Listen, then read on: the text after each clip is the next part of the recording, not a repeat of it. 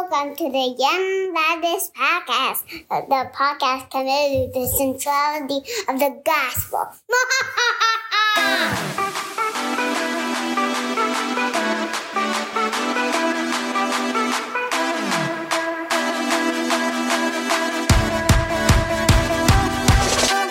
Welcome to the Young Baptist Podcast, a podcast committed to the centrality of the gospel and to encouraging believers to be captivated all over again by the beauty and glory of Christ. My name is Josh Johnson, and I'm joined by my co-host, the old man himself, Clay Maynard. What's up, Clay?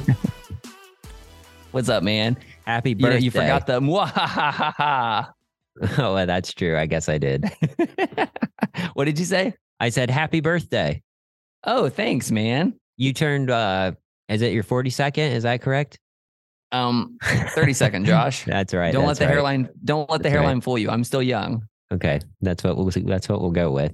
Hey, if somebody combined at our age, my hairline and your color, nobody would believe that they were young. That's so true. That is so true. How can we get away with calling ourselves the Young Baptist Podcast with our hair situation, bro? We should call it the Deceptive Baptist Podcast, but then again, you could just call it the Baptist Podcast and left it at that. No, I'm just kidding. Ooh, burn. You cut it out there, and so I didn't hear the joke. Okay. Well, great. How was your Thanksgiving, Clay? Thanksgiving was great, man. We have two Thanksgivings typically. We have my family has Thanksgiving and my wife's family has Thanksgiving. And so it's always very interesting because the food is different. My wife grew up in the Netherlands, and so has some Dutch influences, but she was born in New York, so it has some upstate New York influences. And of course, I was born in God's country down here in the South, and so the food influences are very different. So we have two. We had my wife's on Thursday, and then we have my family's yesterday. So on Saturday, they were both terrific though. And, we were just talking about how great it is to have, I didn't grow up eating cranberry sauce. And, for most people, that's like an unpardonable sin that you wouldn't have cranberry sauce. I didn't either. Really? Okay. Yeah. Well, that's interesting to hear because you hear about it so much. People will go nuts for the cranberry sauce. But I don't actually think cranberry sauce is that amazing. I think it's just acts because it's so tart and sharp, it acts as a great foil for the rest of the foods. Yeah. So it's like a palate resetter. I like it. Oh, I've really grown to love it through my wife's family. But now like I appreciate it now in a way that I didn't think I would. Cause I'm like, really? Cranberry sauce is not that special, but having it with those other foods, I feel like it presents such a nice contrast to the other foods. So then in a way you have sort of like a foreign Thanksgiving. Is that include like, there's like a whole fish on the plate with the eye and everything. Like, is that part of the foreign experience or what does that look like? I've got visions from The Office. I've got visions of Dwight's Pennsylvania Dutch Christmas right now going through my head. Like, what does he call it? Hog maw. Yes. And Hufflepuffs and something else. I don't know what and all. Yeah. I'm probably mispronouncing that, but there were several other dishes. Oh, glühwein or whatever. Yeah. The stuff that Daryl drinks, right? Yes. Yeah. Oh man. Yeah. No Belschnickel though. Oh man, that's a bummer. We're coming into Belschnickel season though. So that's right. Okay. You know what? One day for Halloween, I'm going to dress up as Belschnickel. Are we allowed to talk about Halloween on a Baptist podcast? Yeah, who cares, man? We can do what we want. We're those kind of Baptists. Oh man, yeah, but we had a great. Yeah, we had a great Thanksgiving. How was yours? It was good. We went to Thanksgiving with the bros. It was quite a journey for us, but we made it safely. For those of you who may not know, the bros live close to the church. And I live close to the church, so it was literally walking across the parking lot. But no, it was a good time. We just kind of had a little bit of food, played a little bit of games, then we went home and caught up with family on FaceTime and all that kind of stuff. Do you do the food coma nap afterwards this year? I don't normally get to, but this year I totally did a great nap, and it was the stuff of legends. It was wonderful. I don't remember the last time I took a nap on purpose. Like, not just for Thanksgiving, but anytime. I've gotten really away from it. Growing up, we did naps all the time, and I enjoy it when I do it, but it's almost always on accident. I don't ever plan to. I just like lay down on the couch and I'm just with the family or with the kids or whatever, and I just lay down, all of a sudden I'm gone. When we were doing evening services, that was my thing. Like, go home, I would get a nap, and then come back to church. But, you know, now that we've gone the way of secularism and dumped our evening service, I don't have to do that anymore. Yeah, now you believe in the day of rest, not just the 2 hours of rest in the afternoon. Exactly. Yeah, man. Well, you mentioned we're coming into Christmas season. That's what we want to talk about tonight. That's right. Clay, have you been admirable or impish? I have been. I don't know if I can answer that. I'll give you the answer. We are all impish. Yeah, you know what? My wife is standing in the room as I'm recording this, and she said impish. Oh dear. And she would be the one to ask. Well, okay then. Yeah, she no, the truth is, man, the truth is I love Christmas because contrary to what Santa Claus teaches, we do not have to earn our gifts. Isn't that wonderful? That's so true. You know that Santa is just... Let's talk about this. I was just going to say, you know that Santa is just the word Satan reoriented, right? Think about it. Oh man, that'll boil your noodle right there. That's the end of the episode, everybody. You can't handle the truth. No, you can't handle the truth. But hey, we talk about Christmas. In this episode, we want to talk about what we love about Christmas. And there's a lot to love about Christmas. Even the basic small things. I don't know if you had a lot of Christmas traditions, Josh. I know that's a big thing. Just like Thanksgiving, people have Christmas traditions. Yeah. Mm-hmm. To me, Christmas is not complete without eggnog. Bless your heart. You don't like eggnog? Oh no, man. I drink 1 cup of eggnog every single holiday season, and I've already done it this year. So I'm good. And the only reason I do that is to remind myself why I don't drink eggnog. You poor soul. And I've had the good stuff, the stuff out of like the glass bottle. Yeah. I love eggnog. Absolutely wonderful. And oh man, that's crazy. Well, how about, let me ask you this. What about picking out trees? Were your family the kind where like you wanted to see it die, so you went out in the woods and like cut it down yourself, or did you get it from a store, or did you get it? Was it real or fake? Talk to me. Yeah, so we always did a fake tree growing up. In fact, sorry, Mom and Dad, I know you're going to listen to this. In fact, I think it was only like 5 years ago, maybe even less, that Mom and Dad got rid of the tree that we had when I was growing up. And it was so bare by this point because, you know, with your artificial trees, all of the fake stuff falls off eventually. Yep. But yeah, that's what me and Michaela do, though. We just go with the artificial as well. It's just a lot easier and more convenient. I've never ever been out in the woods to cut down my own tree or had a real tree. Don't know anything about it. I thought you being up in Wyoming that, you know, you'd fire off a few shotgun rounds to chase the moose away or whatever. Well, here's the problem. The snow is already too deep by that point, so you can't even get to the base of the tree. So that's true. That's true.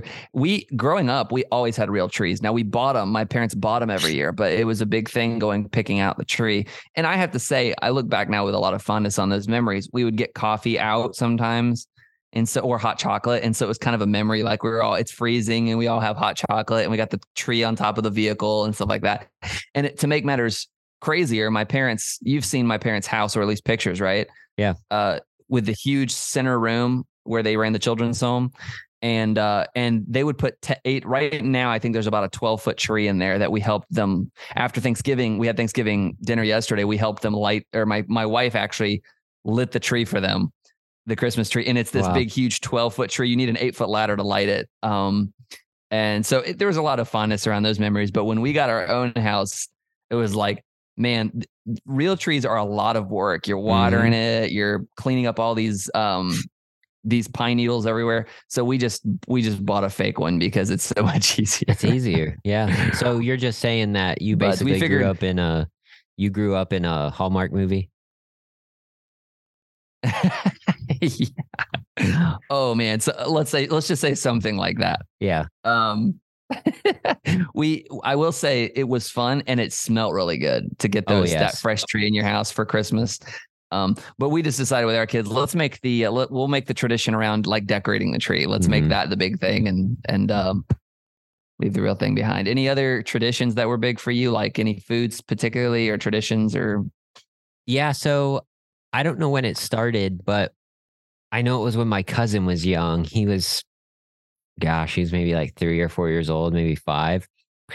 And my grandfather dressed up like Santa Claus and came to the house on Christmas Eve and made everyone in the family to come sit on his knee. And that was when my cousin was like 5. We literally did that every year, like up until I was through college. That is just super became cool, one of our things. Yeah. And he would actually bring a little gift and, we would do that. And he'd come back in the house later and act like, what happened? And it was so dumb, but it was a lot of fun. Kids, Belsnickel isn't real. Yeah. It's me, Dwight. That's one that sticks out. And like for some reason, we'd go to my grandparents' house. Stockings were a really big thing. That was my grandma's thing. She would always do stockings, and she would do. It would have like there'd be a pencil, some like small little stationary notebook. You probably got an orange, maybe a little bit of candy every year, no matter what. And there was always. I remember a lot of people, not a lot, but other people from the church that would come over for Christmas dinner, and they'd get their stockings, just those kind of things. What about you guys? Besides getting the tree and having your little Hallmark movie moment. Yeah. So you mentioned having people over for Christmas dinner. That was a big thing we did around Thanksgiving. Growing up, my parents always extended that Thanksgiving invite to anybody in our church who didn't have anybody, like if you didn't have family in town to be with, or you didn't whatever. And that sort of stuck with me, that around Christmas or Thanksgiving, I am always asking people that I know may not be traveling or maybe they don't have family in town. I'm always asking them, hey, what are you doing? What are your plans? Because if they tell me, we don't really have any, or we're just going to be in town, I usually invite them over. Just because I think that's what one of the things the holiday season should remind us of is to be grateful and to look out for each other. It's a time that the world kind of typically slows down a little bit outside of the commercialization of the shopping craze. It does kind of slow down around other things. The news cycle seems to slow down a little bit, and the world seems to get outside of the shopping a little less crazy. And so it's a good opportunity to think about generosity and think about those around us who could use, if nothing else, some warm friendship and fellowship around the holiday season. So that's something that my parents did that stuck with me, especially Thanksgiving, but we even started doing it for Christmas. Some of our earliest memories in our marriage was when we got our first place to live, Christmas night. People often do Christmas morning with their families, but for Christmas night, we would always watch a movie or play games. We'd do coffee and hot chocolate and cider and stuff like that. And it was always a lot of fun. So we don't do it every year, but we're open to doing it every year based on, are there people who would like to do something like that? You just reminded me of another one. Every year, as soon as Thanksgiving was over, like growing up, the rule was no Christmas movies until after Thanksgiving. Every year after Thanksgiving was over, we would watch The Muppets Christmas Carol every year. And I'm going to watch it still, man. I'm going to go watch it here in the next couple of days because that's just part of who I am as a person. Yeah, we always watch Charlie Brown Christmas. Yep. And you were talking about other traditions. Did you open a gift on Christmas Eve? We did. Well, we did, but it was always the same thing. It was always, we got like a new set of pajamas on Christmas Eve. Okay. Yeah, my parents wouldn't let us pick certain gifts because they wanted them to be saved for Christmas Day, but they would let us pick one gift often on Christmas Eve. And sometimes they would make us pick one. They'd have a gift that was for all three of us kids. And they'd be like, you can open that one because that'll be like one gift for all three of you that you can open on Christmas Eve just to get your appetite whetted for Christmas Day. Were you guys early risers on Christmas Day or no? No. And when we did get up, we often ate breakfast first. So my mom would always make a full Christmas breakfast of like eggs, bacon, biscuits, gravy. My parents ran a children's home for a lot of years too. So there was often like 25 people eating breakfast that morning. And you know what's wild, Josh? You'll like this. There were some years where there was a lot of plenty. And I say that to say where they would get several gifts for each boy in the home, and that would include, of course, their own kids. They'd get us, multiple things. And then, of course, our grandparents would pitch into and get us stuff. And so we never lacked on Christmas. We always had good food and we always had gifts. But I remember some really, really rough years where they gave everybody their favorite cereal. Like that's a true story where everybody got like their favorite cereal. And that was like one of the main things they got for Christmas is a box of their favorite cereal. And I got to tell you what was amazing to me is, especially in the early years of that children's home, a lot of the kids they were getting were from like the inner city. Like they came from nothing, and they were so grateful for it. It didn't cross their mind to not be thankful for it. Like they just were happy. And I remember having so much fun on that Christmas, and looking back on it now, I'm like, man, we got very little that year, and we were just happy. And it sort of reinforces what we know to be true. And that is your happiness doesn't come from your possessions. Right. It's not the abundant, what does scripture say? It's not the abundance of things that you possess. And so just a kind of reminder of what Christmas is all about. Oh man. So you and the Grinch's heart grew, was it 5? The Grinch's heart grew 5 times at that moment. I think so. Yeah. So then you guys were not early risers on Christmas. No. Yeah. See, that's a thing. That must be a Southern thing. Cause I remember me and my brother being up early, and then we would go and open gifts. And it wasn't until we got older, like we would do breakfast first, but mom always made cinnamon rolls on Christmas Day. Did you guys read Luke 2 or something? Christmas story? I remember doing that at my grandparents', but not at my house. We did. Oh man, that's a whole nother can of worms too. We don't have to do that. We don't have to out your family. Yeah. Yeah. We did some other stuff too. That's like, okay, well, good. We don't do that anymore. Well, if we could shift, I guess it's a good time to shift gears to like the more spiritual side of Christmas. Yeah, that would be good. I love Christmas. I love Christmas for everything that it means. Obviously, we were just talking before we started recording, and we decided to break this down into sort of there's the smallness of Christmas and the bigness of Christmas. And, that just the idea that it's smaller than a lot of people think of it, and it's bigger than a lot of people think of it. And we mean specific things by that, obviously, but it's a weird dynamic with Christmas, because we have a culture that views Christmas a certain way, and it's a sort of a secularization of Christmas, if you will. But then we also obviously have such a blatant Christian element to Christmas that even lost people could be walking through the store and hear that someone was born to give us second birth. There's such an explicit Christian ethic to what Christmas is about, that even if you're lost, about it, you're aware of it. Maybe it even makes you uncomfortable, but the virtues of what makes Christmas special. But to speak to that, we talk about Jesus being born. And I think if Hollywood had been given the script for Christmas, they would have never done it. No, the way that God did it. If they were casting God's entrance to earth in the form of a human, Joseph's collar is way too blue. Mary's too young, too simple, right? It's not the kind of headlining thing. And so the royal entry of the Son of God, the way God designed it, he brought his son into the world in the presence of sheep. and shepherds and a wide-eyed carpenter, right? No spotlights, no paparazzi or press, no crowns, just cows chewing the cud. Mm-hmm.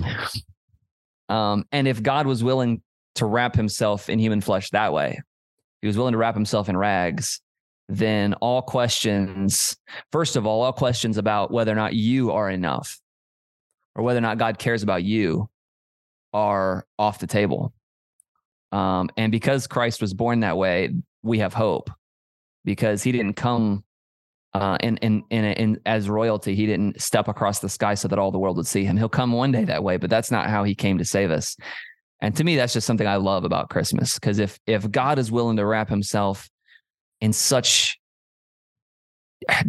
simple, ordinary means, then all questions about how much God loves us are answered. Mm-hmm.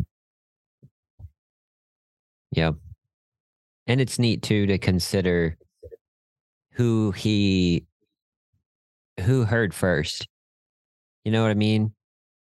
Like just a bunch of random shepherds. We don't even know their names. It's not even recorded.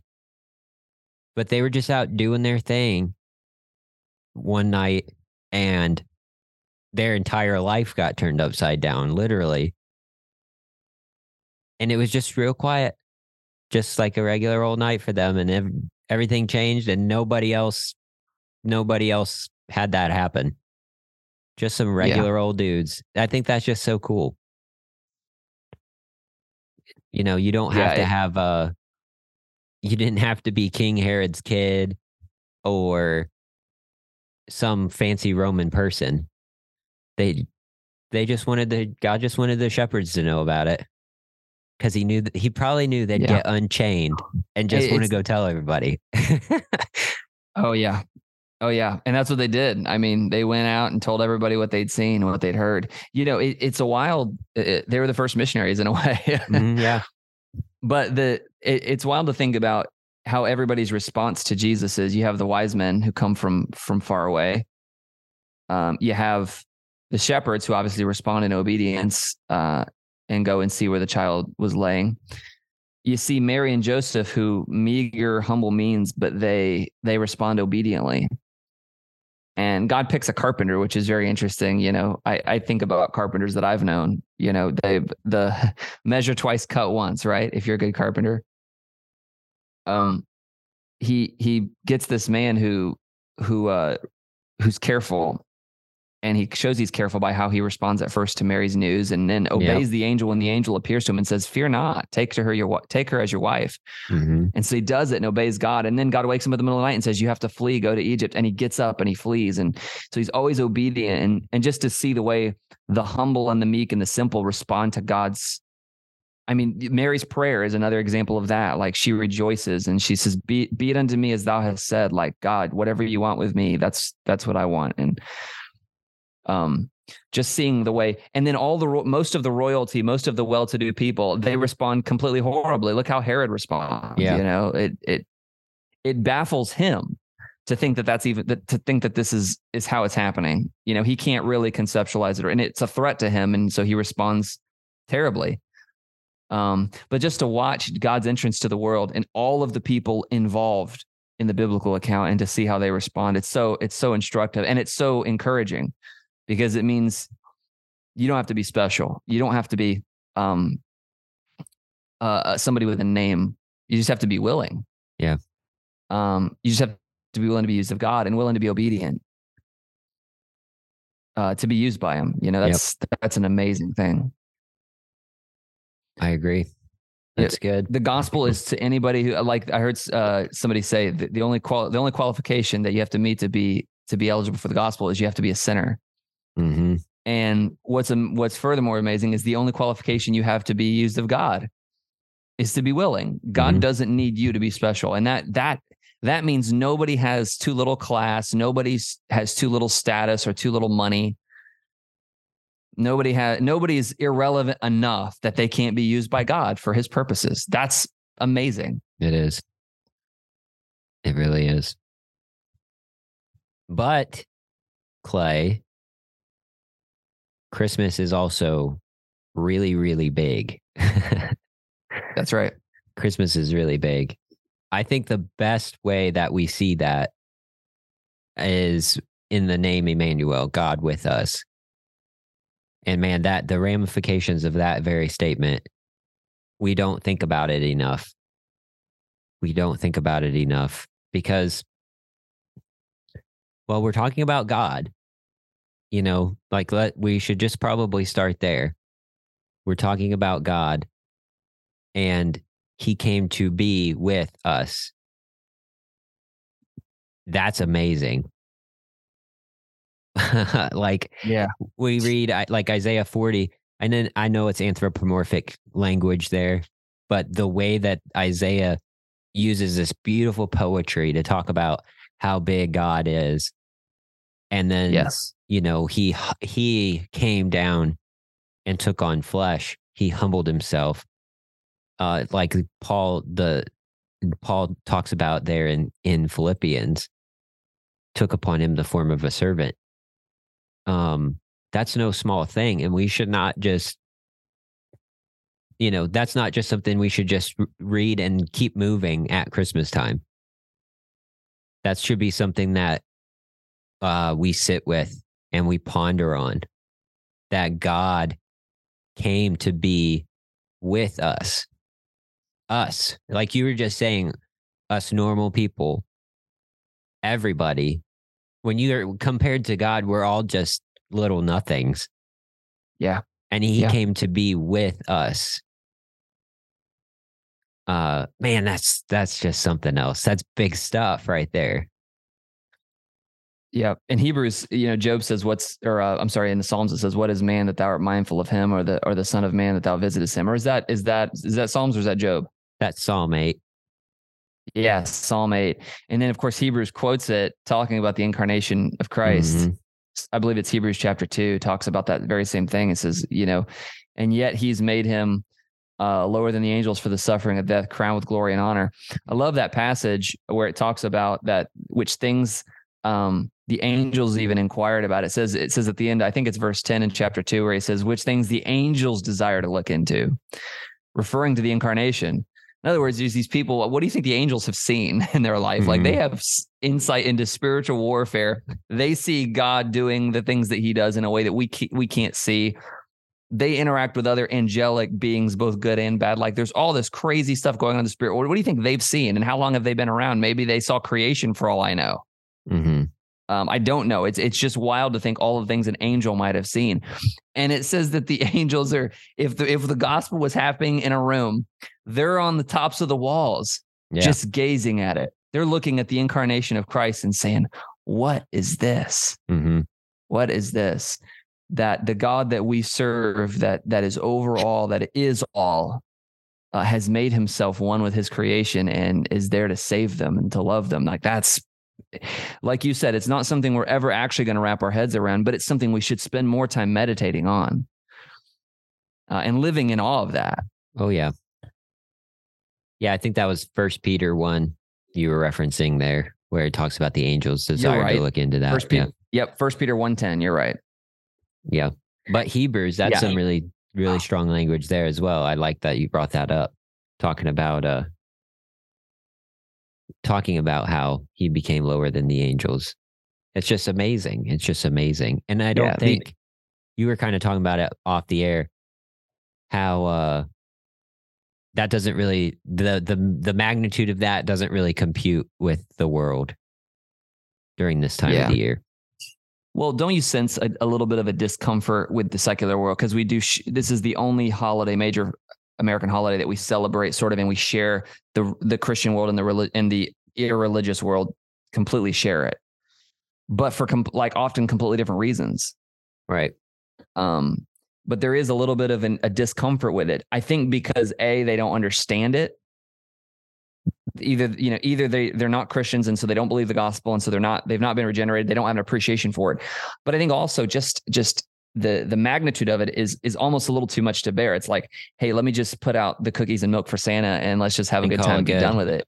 Yeah. Yeah. And I think we should embrace that discomfort in a way. I don't think we should be at all bashful because it's such a gospel opportunity. And even though it is uncomfortable at times for lost people, it's an opportunity for them to encounter the gospel in a way that they would maybe not any other time of year. Oh, yeah. And I think they're probably a little more sensitive to it as well. Because even when they're at the store shopping, they're hearing about it. Yes. Yeah, and we were talking about it before, but life slows down a little bit, and even there's so many hints even within a lot of the traditions of Christmas that aren't Christian. It's not only Christians that get involved in these traditions, and yet those traditions themselves they're baked in very Christian ideas, like the whole idea of Christmas being a time for charity. Mm-hmm. Like that is an idea of that is a very Christian that comes from very Christian origins. Even Christmas lights, the idea is that light has dawned in the darkness. There's a lot of little traditional things that people get involved with, and they think, oh, this is not religious at all. And it does have religious origins, and they still engage in it. There's a lot of very Christian ethics in it, but we ought to embrace that because what we're talking about is not just a religious tradition. What we're talking about is the fact that in real time and space in history, God himself became a man and was born. And that reality is too big to spend a Christmas season. That has to be the focus. It has to be the reason. And it should really, for a Christian, it should drive everything else. We shouldn't allow the culture's narrative and the commercialization of Christmas to pull us away from that focus. Right. That God is with us. It's also really neat to see at this time of the year how secular artists are unintentionally becoming apostles of the gospel in a way. You know what I mean? Absolutely. And they're just singing a Christmas song, but they're preaching the gospel to people and don't even realize it. Have you ever heard certain artists singing songs and you just thought to yourself as you're listening, you're like, are you thinking about what you're saying? Yeah, it does baffle my mind sometimes. It's so wild because some of these Christmas carols are just rich with good doctrine. Like they are preaching the gospel and the truth of the gospel so clearly in the words. Yeah, I think the one that stands out to me the most, there's this woman that sings Hark the Herald Angels Sing. Her name's like Amy Grant. I wonder if she even realizes what she's singing and like the deep Christian doctrine that's all in that. That's messed up, Josh. Dude, I was for half a second about to tell you, like, dude, Amy Grant is a Christian artist. Yes, I know. It took me a second to pick up on the sarcasm there. I'm just hating. I ran across this great poem just today. I'll read it to you. It's from John Donne. Go again. The guy's name is John Donne, Donne. And he wrote something called Holy Sonnets. And in it is a poem. And here's how it goes. It says, wilt thou love God as he thee? Then digest, my soul, this wholesome meditation. How make temple in thy breast. The Father having begot a Son most blessed, and still begetting, for he ne'er begun, hath deigned to choose thee by adoption, co-heir to his glory and Sabbath's endless rest. And as a robbed man, which by search doth find his stolen stuff sold, must lose or buy it again, the Son of Glory came down and was slain, us whom he had made, and Satan stole to unbind. 'Twas much that man was made like God before, but that God should be made like man much more. And it's just crazy. I love that. I loved it when I read it because I'm like, man, I've never thought about it that way. Like if you got robbed and then found your stuff got sold and you ran across it somewhere, you lost it or you have to buy it back. And that's exactly what happened with us. God made us, and because of sin, we were lost. Mm-hmm. Back. It's just a wild thing to think about. Yeah, man, it's crazy. Christmas is it's definitely, it doesn't get the hype that it should get. in the most in the spiritual aspect of it, I should say. Sure. And it certainly, the commercialization of it certainly ignores both of these things we've talked about. Both of these things can cheapen the fact that what we're talking about is cosmic. Mm-hmm. It's not about the most wonderful. It's not just the most wonderful time of the year. It's about the most wonderful person in the universe. And it's about the most wonderful event that has ever occurred in history. And so the songs that we sing really the most as Christians are about that, not just about the most wonderful time of the year. We like some of the secular songs too, but the truth is it's so much bigger than that because God came. And in the secularization of Christmas, the nativity has become this sort of cute thing. Right. And I'm not against the decorations. I'm not a hater. I'm not like that. I think it's cool. I've seen some really cool nativity scenes and I think they're awesome because at least it's showing it's a depiction of the incarnation. I'm not a second commandment violation guy. If you don't know what I'm talking about, just thank God. But but I like the nativity scenes. I think they're cool, but they often can tend to be like, oh, that's a cute manger scene. That's a cute nativity set. And it sort of ignores the humility and the grimy, down to earth dirtiness of the poverty that Jesus was born into and the normal life he lived, the ordinary life he lived, even though he himself was the perfect, sinless Son of God. And I just hope if you're listening that is your focus. Mm-hmm. And this is something your heart can exalt in, that we were talking about whether or not you get many or few gifts this year. If your heart is exulting in that and your heart is set on it, really you could get no gifts. Yeah. And you'd have a great Christmas. Absolutely. And I think, I just want to throw this out there as far as the secularization and stuff of Christmas.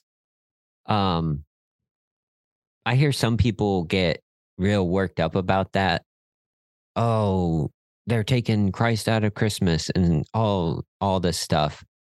And, like you're talking about, they're singing it's the most wonderful time of the year and all that. Well, first, what do we really expect from the lost world? It's really unfair of us at this time of the year to expect unregenerate people to be like sanctified. Yeah. They don't know any better. And that's our job. Yeah, I was about to say, shame on us for seeing that. And we just complain about it instead of try to capitalize on the fact that they're thinking about, man, why is this time of the year so wonderful? Everyone's so happy. What's the big deal? Like, shame on us for not taking advantage and saying, well, why is it so great? What really makes it so great? Yes. And using those as gospel opportunities. Yeah, seize opportunities where people say, hey, it's the most, I love this time of year. That's an opportunity. Like, you can stop shopping at a grocery store because they say happy holidays if you're going to be that way. Or you can keep going there and they can be like, man, everyone's just so happy. And you're able to walk into a gospel opportunity and something like that. I guess we just need to stop trying to like sanctify the culture and just realize that they're unsaved people doing unsaved things. And it's our job to evangelize them. That's right. Yeah. Most of the things we want to naturally complain about because we're Christians and other people are not, are usually, a lot of those things we want to complain about are usually opportunities. Yeah. And what a shame if we miss opportunities to be right. That would be terrible. So there you go. I got my little soapbox in. Yeah. If I could throw a soapbox in here, I don't care if you tell your kids that Santa's real or not. I'm not going to make any judgments on anybody who does or doesn't. I think kids are going to believe in Spider-Man or Batman or whoever they want, whether or not they believe in Santa Claus. So I'm not going to judge anybody for how they approach that. The truth is, I've told my kids since they were born that Santa is not real, and it doesn't change one thing. Our neighbor puts Santa on his roof every year, and they're like, there he is. There's Santa. I see him. Like, they don't care. They have a blast with it either way. But one thing I will warn you about is, there is a secular message with Santa that goes along the lines of be good for goodness sake. And there's a little bit of, we hinted at this at the beginning of the episode, but earning the good things that happen to you, and be good for goodness sakes, because Santa's watching. And of course we know that God is always watching, and he will judge righteously. But the truth is, the greatest gifts we've been given were given by grace. Mm-hmm. And the truth is, any good thing we get is from above, comes down from God, and all gifts should be seen as from him primarily, and knowing that any gift that he gives is a gift of grace, because we deserve nothing, because of our sin. And so starting with that point, and I think sometimes if we're a little too secular, not enough Christian in the way that we celebrate, we can paint the wrong message for our families, and we can look just like a sort of a pagan celebration of Christmas without intending to, because we've just been sucked into the world's way of doing Christmas. Mm-hmm. I want my kids to know explicitly what Christmas is actually about, and that every gift we get is by the goodness of another, not us. Everything we have is by grace, and every gift is from God. And so if that'll be my little soapbox moment for this episode, like, hey, let's, I'm not, whatever that you like Santa or don't like them, I don't care. I watch movies with Santa in them every year, but let's keep our eye on the ball with our families, especially, and in our churches. Yeah. And again, that goes back to that. The world has no other frame of reference. They think you have to earn everything that you get. And that goes back to discipling. Yes. In the home. Yeah. It almost is like, here's an alternative explanation for why we're giving these gifts out. Mm-hmm. You know? But wow, that was a fun episode, Josh. I love Christmas. So yeah. Happy holidays, Clay. We could probably talk about Christmas for like 3 hours. So yeah. Well, we said in the title of the episode, Clay, that there's an announcement. So we should make an announcement. Anything in particular you want to announce? Yeah, I have good news and I have sort of sad news. Are we ready for this, Josh? Yep. Here, I'll break the sad news. How's that, guys? My hair's turning even more gray.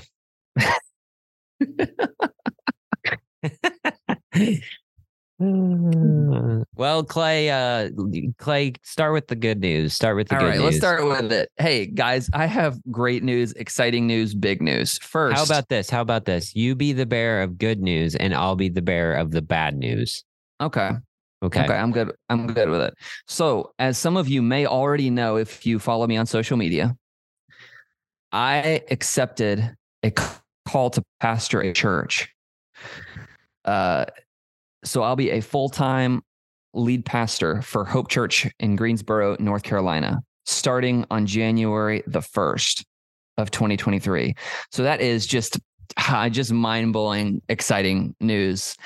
It's both exciting and I'm pumped about it. I'm also very sad in a way, because this last chapter here of my life in Panama City has been there's no other way to say it. It's been a wonderful, wonderful chapter of my life, both for my family, also for me personally in ministry, in my occupation, even outside of ministry. It's been a very rewarding, very fulfilling, very blessed time. And I have so many friends here, all the friends I have at our church at Fellowship, obviously.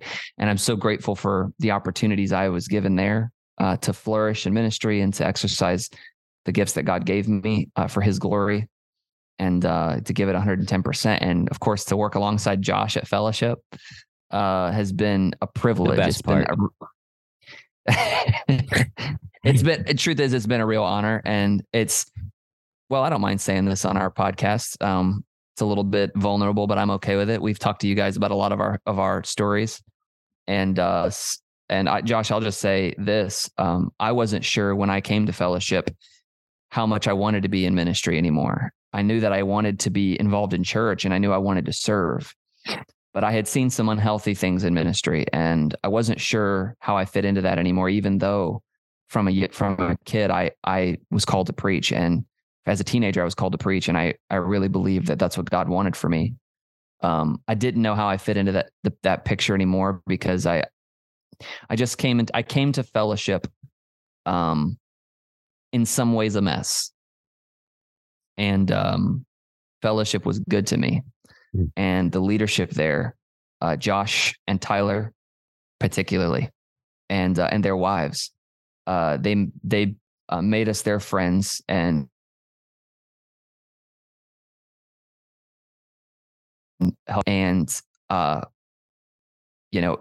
I am who I am today, 4.5 years later, if you can believe it's been that long already, Josh. Because of those blessings, because of God's goodness by bringing these people into my life and this church into my life. And that has what has set me up for this. I never thought I would be a pastor again. Believe it or not, some of you know this. I was a pastor at one time, but I'm so excited about it. And I'm just excited about what God's doing. Some of you guys know Brian Edwards of Hope Church up in Danville, Virginia. He's the one, his church this is an outreach of his church, is planting this new one. And so I'm going to be the lead pastor there. And so, the good news is I'm doing something that my heart is in and I'm passionate about. Yeah. And I'm excited about it. I'll probably be talking to Josh even more than I do now because I will have tons of places to bump my head and ask for some advice. And so I ask that you guys, as the listeners, I know you guys have supported us. I ask that you pray for me because I will need it. This is a huge undertaking to move my family halfway across the country. That's a 10-hour drive from here. And in a few weeks, all of my stuff will be in a U-Haul and we'll be going up there. And so please be in prayer for me. Hey, if you're near Greensboro or in Greensboro and maybe you're listening to this and you've really struggled with church. Maybe you haven't found a good church. Or maybe you're just in a church that you don't feel is consistent with scripture, but you haven't known what to do. Maybe you're stagnant or you're in a church that doesn't teach good doctrine or something like that. If you're in a good church, I'm not trying to take you. I'm not about that business. I don't believe in chasing sheep. I think it's only right to chase the lost with the gospel. But I don't mind if you're listening to this and you feel stagnant and that you've been feeling that, maybe that tug from the Lord that you need to do something different. Maybe this is your opportunity. If you're in or around Greensboro or moving there or anything like that, we would love for you to come help us and be a part of this new thing. And it's going to be big. It's an existing church that's sort of replanting and revitalizing as Hope Church in Greensboro. And so very exciting, but a huge journey ahead of us. Mm-hmm. And just excited about what God's going to do there. And it's going to be a big undertaking, Josh, but I'm excited about it. Yeah, I'm excited for you. I think it's going to be great. I think you guys are going to do well there. And I just knowing a little bit about the behind the scenes and everything, what's the verse? Man plans his way, the Lord directs his steps. That's the Josh Johnson version. It's just one of those things that's like, yeah, you can't really help but see how God has kind of put things together over time. So that's from that perspective, it's exciting for you to see you guys do that. It's also hard and challenging because, you won't be here anymore. And that's, well, that sucks. But I can't tell you that's the part of it that's even terrible for me. Like I am mourning the end of a really good time in my life. It's tough, but I think it's cool too that, to hear you say the things you did and like how God has just been getting these things ready over time. Yeah. And to go from, I don't even know if I want to do ministry to where you're at today. I mean, just praise God for that. That's so exciting to hear. And absolutely. To God be the glory for all of that. Absolutely. Do you want to hear something? Oh, I may have already told you this. My oldest daughter, Felicity, she's 8. She comes to me the other night and she says, "Hey, how many days are we still going to be in this house?" And we've been in this house for over 4 years. About the same time we've been at the church, 4.5 years. We bought the house right after we came to the church. And I said, about 20 days. Well, that's about half of her life she's been in this house. And I said, we're going to be here about 20 more days. And saying it even made it resonate with me. I'm like, wow, we're about to leave this house in 20 days. And she got a little somber. And I said, "Are you sad?" And she said, "Yeah, a little bit." She's, I said, "I'm excited, but I'm sad too." She says, "It's like when you end a really good book and you just wonder a little bit what the next page would have said." Man, that was so deep. And that hit me. I'm like, oh, baby. I'm like, you know what? You can always reread the book. That's the good thing. Yep. And I do think that, as I think about the sadness of not being here anymore, it will cause me to remember all of the amazing things God's done in the last 4 years. Josh, we were just talking off air about the last 12 months. the amazingly positive things, even at fellowship, that God has done in the last 12 months. I'm just grateful to have been able to be a part of it and be present for it, to see what God's doing at the church. And so, man, big stuff. Big stuff. That's the good news. That's the good news. But the good news, the good news and the not so good news are connected. Yes. Okay. So I get to be the bearer of bad news. So, yes, Clay and his family, they are moving to Greensboro, and God's going to do great things with them there at Hope Church. As you know, we've mentioned it occasionally on the show. I've started my master's at Midwestern Baptist Theological Seminary. That's been going pretty well. But I desire to continue that. That's my plan, to continue and hopefully finish my Master's of Divinity before I turn 55. And so that's something that's on the horizon, continuing to be on the horizon for me. Clay's moving up there. And with that, we had to have a chat. Let's call it a chat, Clay. Yep. We had to sit down and ask ourselves, what's best moving forward? Life really a lot of times comes down to your priorities and how you can make the most of the time that you have. And with Clay moving to Greensboro, and like he said, you're entering into a replant. Really, you could, even if you wanted to just call it a straight up plant, I mean, you could. Clay entering into that, entering into a whole new season of life in a whole new place with all new people, and trying to, by God's grace, build something there, for the kingdom. And then with the things going on here, we had to say, what does that look like for our podcast? And as you can imagine, it looked like, dear listener, probably the best option for us right now is to press pause, to pump the brakes, and to say, we need to devote our time and energy towards these other things that God has brought into our lives, that God is leading us to. And, if God brings us back around, okay, that's great. But for now, and who knows, this might be for forever, but for now, we're saying this is going to be it for a little bit from us. Yeah.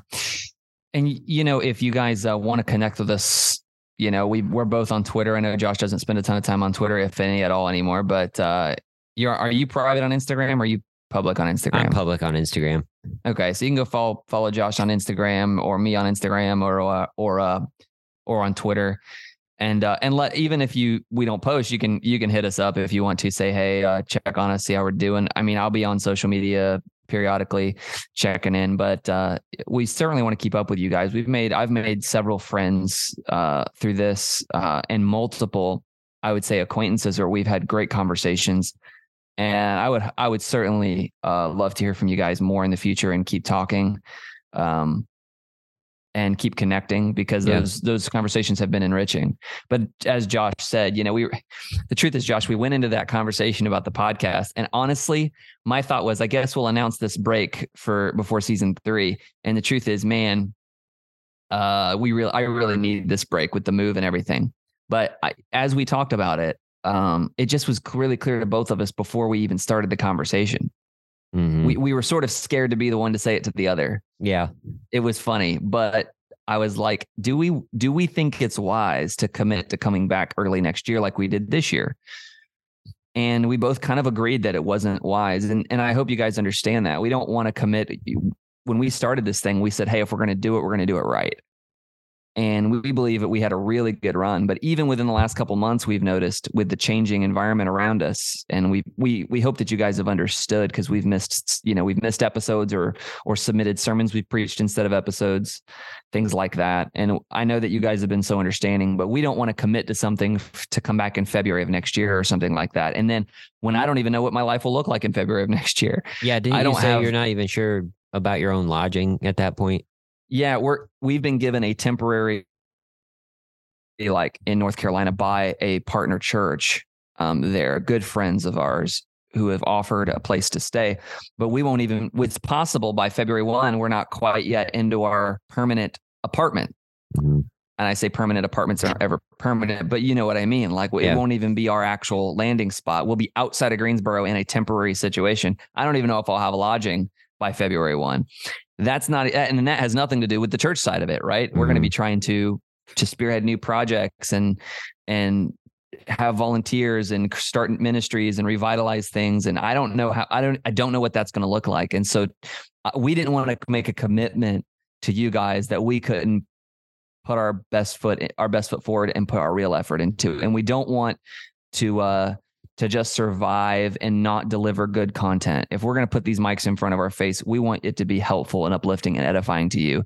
And we don't believe right now we can commit to that starting off next year. So we kind of got on by the end of that conversation, we were in full agreement, like, hey, the wise thing to do is to just hang up the mics for now. And you know, like Josh said, we can revisit that in the future, and who knows what God will do. But for now, we just wanted to be wise with our wise stewards of our time, and what has to come first. And I know that our listeners understand this more than most is our families. Yep. And the flocks that God has given us to minister to. And Josh, you're advancing your education. That's a huge priority for you, and it's a great thing. I'm glad you said yes to that. That's an awesome thing for you. And then with me, I'll actually be entering church planter training with the Send Network with the Southern Baptist Church, which, you know, Josh, I guess we were going to have an identity crisis next year anyway on whether or not I was a real Baptist anymore. But I'm going to be affiliated with the Southern Baptist, and that means they're going to put me through their church planner training, which I welcome. I think that's going to be awesome. I'm excited about it. But that's just yet another thing. And we don't want you guys to be on the back burner. If we're going to do a podcast, we want to do it right. And I think that makes sense. And I think our listeners, if I know what I know about them, I think they understand what we're saying for, even though you might be sad. The truth is we're a little sad too. We pressed record tonight and said, man, this might be the last time. That's a sad thought. But hey, friends are friends forever is if the Lord. How does that go? I don't know. That's Michael W. Smith. I'm not about that action. if the Lord's the Lord of them or something like that. Yeah, I mean, it's been fun. And we have had some amazing conversations with some wonderful people. Things that, you know, I never would have anticipated, and people we've talked to that I wouldn't have ever expected. Oh yeah. But it's just Josh, cool. we didn't. Go ahead. Josh, I was going to say, we didn't plan to talk about this, but God has used this podcast to shape me in some very valuable ways. That some of these conversations we've had have been so enriching, and it pushed me to study more, and it pushed me to read more, and it pushed me to learn God's word better, and to have more of an appreciation for the scriptures. And the people who have helped drive that in with us, especially those guests that we've had on. I just can't say enough about how much this experience has meant to me. And I'm grateful to you for asking me, to saying, hey, let's do this. Let's put our toes on the ground and let's actually do this thing. I'm grateful to you for suggesting it, and for all the work you've done behind the scenes. You've been really driving a lot of the behind the scenes work. And it's been a great experience. It's been a great ride. No, I appreciate you saying that. And it's been fun to just chop it up every once in a while, you know, and have conversations. Yeah. And it's cool that this is a resource that we can go back and listen to, that other people can go back and check out. And like you said, we're still around. If you're in Panama City or Greensboro, hit us up, you know, come down here. We'd love to hang out and connect and drink coffee and, you know, do all the fun stuff. Absolutely. But for now, sadly, we have bigger fish to fry at this point. And so that's where we're at, y'all. That's where we're at. We really appreciate your faithful listening to the show and your support. And Clay, I guess I wouldn't have guessed we would have hit, like, we're just under 100K downloads. We're really, really close. God, that's insane. 100,000 downloads. I don't think that's normal for a podcast within the first 2 years at the amount of content we've produced. No, it's not. Not at all. So we really thank you guys for that. But Clay, you got anything else? Don't let anything distract you from the beauty and glory of Christ. There it is. There it is. Thanks for listening to this episode of the Young Baptist Podcast. If you enjoyed today's show, we'd love to hear from you. You can connect with us on Instagram, Twitter, and Facebook at Young Baptist Pod. Also, be sure to subscribe and leave us a rating and review wherever you consume the content. Be sure to check out our website, theyoungbaptistpodcast.com, for more resource recommendations and to join our YBP community.